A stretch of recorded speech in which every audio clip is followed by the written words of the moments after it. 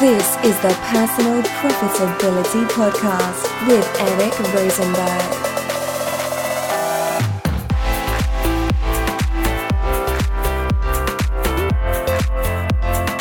Hey there, profiteers, and welcome back for episode number 102 of the Personal Profitability Podcast.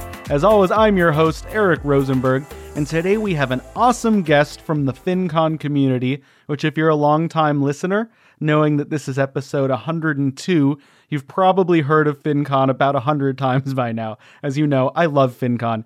But today's guest, she's just awesome, and she would be here even if I didn't know her because of FinCon. So her primary thing is focusing on helping women with their money. She has a podcast and a book called Her Money Matters. They're both great resources. Highly recommend you check them out. And she's also an accredited financial counselor. So not quite the same thing as a CFP or certified financial planner, but her certification is absolutely one that can help you with your money and living a better money life. She has a wide range of experiences. She's a military spouse and Spanish-speaking Latina, so she has some unique cultural takeaways that we might be able to get out of this episode, along with, as always, really great financial advice and information. So, as we started doing with our last episode, no ad today, no 1 minute to wait. We're going to dive in right now to today's awesome interview. So let's turn it over and we'll get started with Jen Hemphill right now. Jen Hemphill, are you ready to get profitable? Absolutely. Awesome. I love it. So you've had quite a background. You're a Latina, you're a military spouse, and you combine those things to help people with their money. I wish I spoke Spanish a little better, though I don't know ¿No how hablas many... español? Poquito. Yeah, Ay, poquito. Bueno, pues. 4 años en escuela. Did not do Solamente 4. They did not do that much for me. It's funny, it's funny. I've talked about this recently on my other show on Oh No You Didn't, about how language education works. And I did a 1-month Hebrew class in Israel, and I learned so much in that month because of how the teaching went. Then I went back to Israel about 6 months later for 5 months. I went to one of the top universities in the country, one of the best universities in the region, and I took Hebrew there, and I struggled and felt like I went away not knowing that much. But it's interesting how we teach languages. And I think back to Spanish in high school, and I know how to say some kind of bizarre things that don't make any sense. I remember we had an archaeology unit, a unit we learned about aliens and stuff. So I could say los extraterrestres están comiendo la basura en mi cuarto. Oh my goodness. But I don't know how to say no mustard. Yeah, so that's my Spanish complaint. Is I for those who don't speak Spanish, I just said that the aliens are eating the garbage in my bedroom. Because that's something useful to say in a foreign language.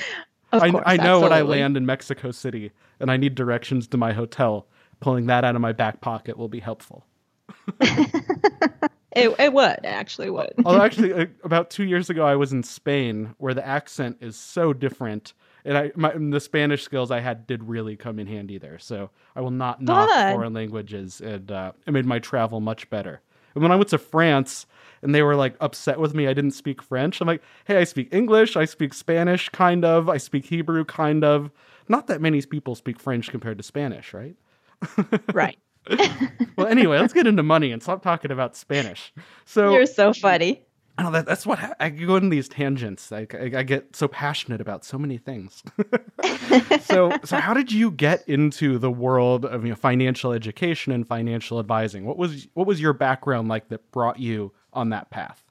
Well, my background is nowhere near money because I'm a military spouse. When I met my husband, I was actually doing something completely different. Don't even ask me about my different degrees because they have no correlation to money. But when I married, and we won't get into that because that's a completely another tangent.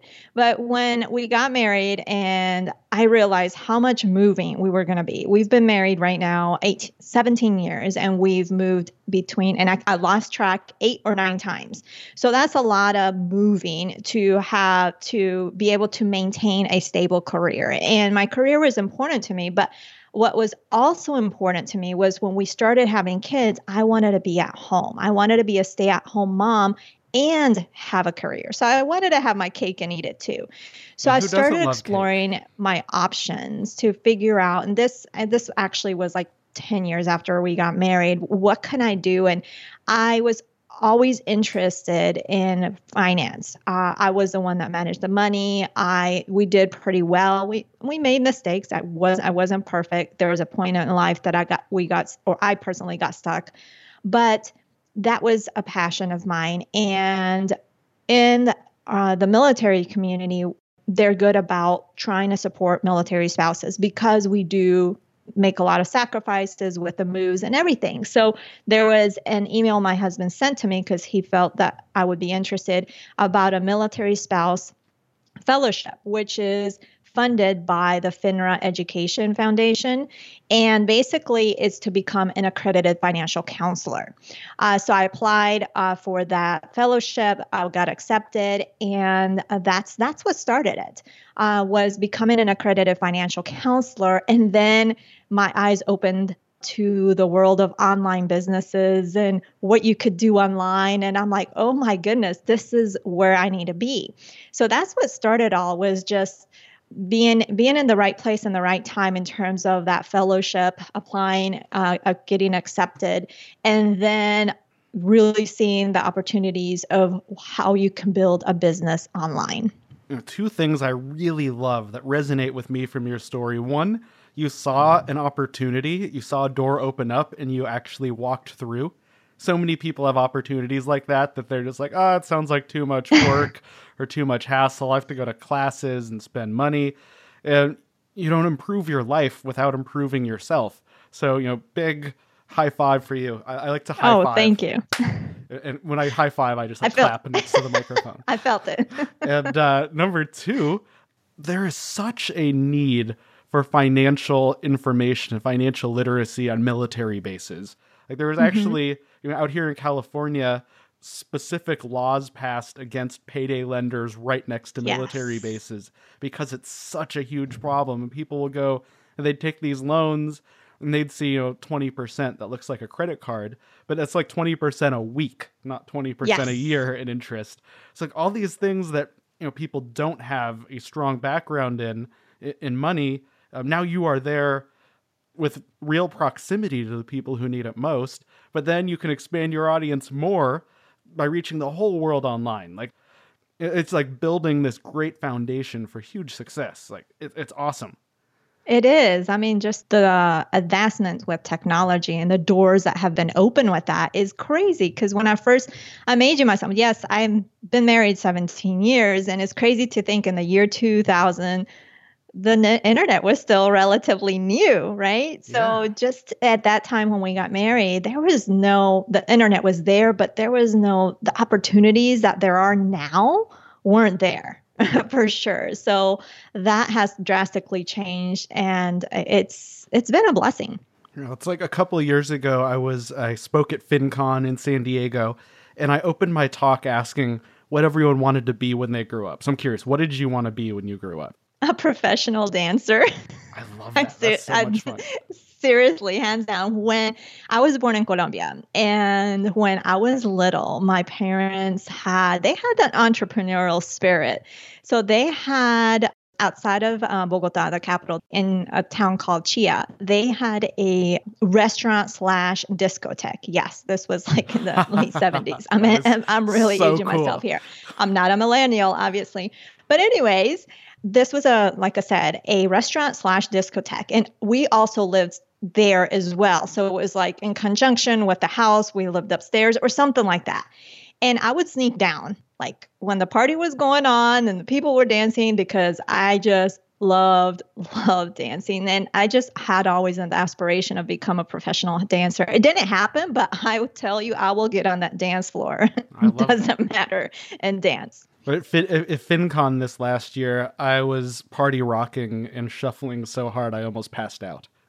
Oh, no. No, I didn't really almost pass out. Well, I didn't out. Bump into you because I was right there. Yeah, it was fun. It was fun. But, so the reason I asked that question, though, you didn't say you wanted to be when you grew up? A blogger. Because it didn't exist yet. Like all this stuff that we're doing, it didn't exist when we were kids. I'm a millennial, and it didn't exist when I was a kid. I remember getting my first computer when I was 10. And my 2-year-old, even kids much older than 2, like my little cousins who were like 10, they'll never remember before we had the internet in our pockets all the time. Right. So times are changing really quickly. So taking advantage of these opportunities to reach a bigger audience is such a huge opportunity. And as you've been building this business, what lessons have you learned along the way from your own money? And where do you see people struggling the most that you're able to offer advice that helps? In terms of building a business, what the lessons I have learned is you have to listen to yourself, right? And it goes along with money as well, because early on, I was, you hear about online marketing and then Facebook ads and build a funnel and build your list and landing pages and sales pages and all this stuff. And I'm like, okay, I got to do this and do that. And I didn't do anything right. Like I created an online course, but I had no list. I didn't understand what list building was because I just literally tried to absorb as much information without really understanding it. I should have listened to myself first and build at my own steady pace instead of like trying to do it all, because doing it all didn't get me anywhere right away, right? So that's the lesson, and it really goes with personal finance as well. We tend to listen to the money experts' advice and follow that to a T, but we don't listen to ourselves. And the money experts are talking to the masses. They're not talking to you individually because you're the expert in you. They're not the experts in you. So it goes kind of both ways in the two sides. You've said specifically that certain expert advice, and I say expert with my air quotes, can harm your finances and harm your money. Where have you seen common wisdom out there that has been shared either by talking heads on TV or wherever else that has hurt people's money? Right. So it's not specifically to the specific advice, but it's more to how the experts talk to the masses. So for example, I was one of those people where I read the personal finance books because I still am, but I was at the beginning of our marriage all into personal finance because I was like, we're going to build wealth. We're going to get out of debt. And 10 years later, we were still almost in the same place. Like we had moved, but the needle wasn't moving that much. And I was wondering, I'm like, if I'm following these experts' advice, what in the world am I doing wrong? So what I mean by that is that it's great to follow the advice, but you have to follow your own instinct and gut because what stage of life you're in, what season of life, you've heard that. You have to follow that because it may be that, for example, a common suggestion or advice for emergency funds is to have 3 to 6 months of expenses, which is great, right? And that's ideal. But if you tell someone that they need that and they barely have maybe even $50 of discretionary money every month to build 3 to 6 months of expenses, seems overwhelming, right? Mm-hmm. And then what happens is then they give up. Oh, I can't do that, right? So it's really looking at where you're at and starting where you're at and building one step at a time and not letting that expert advice, for example, the 3 to 6 months of expenses overwhelm you. Use that as a guidance, but start where you're at. And one other quick question. I know you've talked before about a fun thing you can do with your money that few people do. One of the easiest ways to manage your money. What is your secret there? For a fun thing is really celebrating money wins. What we tend to do as human beings is just natural. We live in a culture that it's just go, go, go. We have a list to do for the day. We tackle it. Maybe we don't get it done, and then we move on to the next thing. But what we don't do is acknowledge what we did accomplish. So let's say you've had a rough day and you realize, oh, I didn't get through all my lists or finished all my tasks, accomplished, maybe following up on some leads, whatever it is for your business, and you get upset, right? You had a bad day, and on top of that, you didn't finish what you set out to do, so you feel awful. But instead, if you celebrate what you did accomplish, your money wins, or just wins in your business or wins in your life in general, that's going to make that bad day or that day that's just started out rough so much better instantly. And I think that's really, really important to do. Something I talk about all the time. I always talk to my clients about it in my podcast, Her Money Matters. I think it's very, very crucial to do. Yeah, it's something I think is interesting, which is, I think, changing a bit generationally. We are so afraid to talk about money. I remember this one girl I dated who I had known her for years and years before we started dating. And she got like apprehensive when I brought up any kind of business success I was having online. And I wasn't even talking about my main income. And she just got uncomfortable that I would talk about money at all. So, breaking down that taboo and shedding off your fears and self-doubts about talking about money, that is a huge step forward as well. Because if you're like nervous about money, it makes it so hard to celebrate those wins. So make sure to get rid of that mental block. Money is something that should help empower you to live the life you want, not the thing that holds you back. So definitely celebrate. I love that advice. That's so fun. Right. And with talking money, I think it's always important. When we think of talking money, we think of talking, oh, we need to pay off that debt. Oh, the bills didn't get paid, or whatever the case may be. But money conversations don't have to be about those direct money related things. It can be about those successes that you've had, right? It can be about maybe some tip that you have found, a money related tip that you have found helpful. It could be maybe about some challenge, just light talk.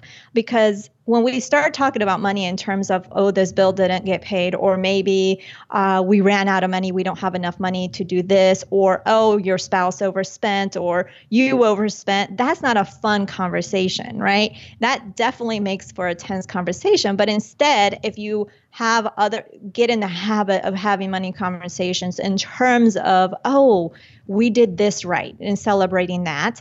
And when I need to clarify this, because I was interviewed on another podcast and we were talking about money wins. He's like, so if I save $50, can I go and on a $500 and spend $500 on dinner? I'm like, okay, we got to clarify that. I would hope that is obvious what the answer would be. Right. So celebrating the money wins doesn't involve money. It's really more about acknowledging and feeling good. So I just wanted to make sure I clarify that. I feel like one of my biggest money wins isn't something that has even all that much to do with physical money. It's that I'm able to work at home and control my schedule. That was a big step in my career. And I'm making more than I did before. Not enough that my life is totally different. But one way I celebrate that I love is if I decide, if I work really hard all morning, and it's like 2 p.m, and I want to take my little 2-year-old girl to get ice cream that costs, $5-6 for the two of us, that's a huge celebration to me, because it's a special moment I get to spend with my daughter that I wouldn't have in my old career path. And it only costs a few bucks. So that's, be creative with how you celebrate. It's not just the $500 dinner. It can be I get this 20 minutes with my little girl that I wouldn't have had otherwise. And that's priceless. Absolutely. I can't agree more. So tell me about your new book you have coming out. I know you've been hammering away at the keyboard on this one. So what's my goodness. What's coming down the pipeline? So basically with this book, it wasn't on my horizon until about a little over a year ago, when I was approached to write a book. I consider myself a podcaster, because when I tried blogging, I literally in 1 year probably wrote maybe 2-3 blog posts. No, I'm not joking. So I really wasn't a blogger, but a podcaster, I claim it. So I had reservations at first, but just the honor that someone came and asked to write a book, I decided, let's do this. And basically the focus of this book is called Her Money Matters, The Missing Truths from Traditional Money Advice. And what I focus on is, we are used to hearing that traditional advice of save more, spend less, get out of debt, right? But there are some missing truths or missing gaps that I talk in the book, which include our past money stories. So it's really, really important to acknowledge and understand what you heard about money, what you experienced, what you saw, because that really affects your relationship with money, how you manage money. And if we don't acknowledge, if we don't look back and really acknowledge that, we can repeat that cycle. So for example, growing up, I always heard from my parents, we can't afford this, we don't have the money. Those are two phrases that I heard in and out all my life. And when I grew up, even though I was a good saver, a good money manager, I still had those phrases going on my mind all the time. So that affected what we did with our money. I became very frugal, which there's nothing wrong with being frugal because you can save money. But the danger in that for me was that I became so frugal that I was afraid to spend. Why? Because I was afraid not to have money. Yes, it's all good to save and invest and get out of debt, but there's a fine point. You also have to enjoy life too, because when you go, you can't take the money with you, right? So basically the group is broken down into what I call the money headquarters. And in the money headquarters, we have our money mindset, which this is where the money stories come in, our money actions, which can be negotiating, those type of things, and our money skills, which is the budgeting. In our money headquarters, what I've seen and what I was doing, I was focusing a lot on the money skills. But in how I see these money headquarters, the money skills really only compose 10% of your money headquarters. So your mindset, which is about 60%. Well, again, this is my perspective. Your mindset's like the foundation of a home. So a foundation of the home, if it's cracked, if it's not sturdy, it doesn't really lead to a good home, right? You're going to have issues all throughout. So you have to have a strong mindset. And then your money actions, you build upon the home. And again, it's another component of your money headquarters. And your money skills, again, this is what we focus most on, and which is why I wrote this book. It really are more like the bricks or the stucco or whatever it is to finish off the house. So I focus on those three components, and what I've seen is missing to have a better financial life. Awesome. Well, there will be a link to that book in the show notes. If anyone wants to connect with you, wants to learn more, wants to see what you're up to on that big old internet out there, where should they go? Simply, you can go to jenhemphill.com. And if you're interested in the book, you can just go to jenhemphill.com/book. Awesome. And as always, those will be in the show notes. Thank you so much, Jen, for taking the time to chat with us today. Oh, thanks so much for having me. I appreciate it so much. Well, there is another one in the vault, ladies and gentlemen. And I have to say a quick little high five to Jen for her name, because I'm married to a Jennifer who often goes by Jen for short. Just an extra little bit of love for you right there.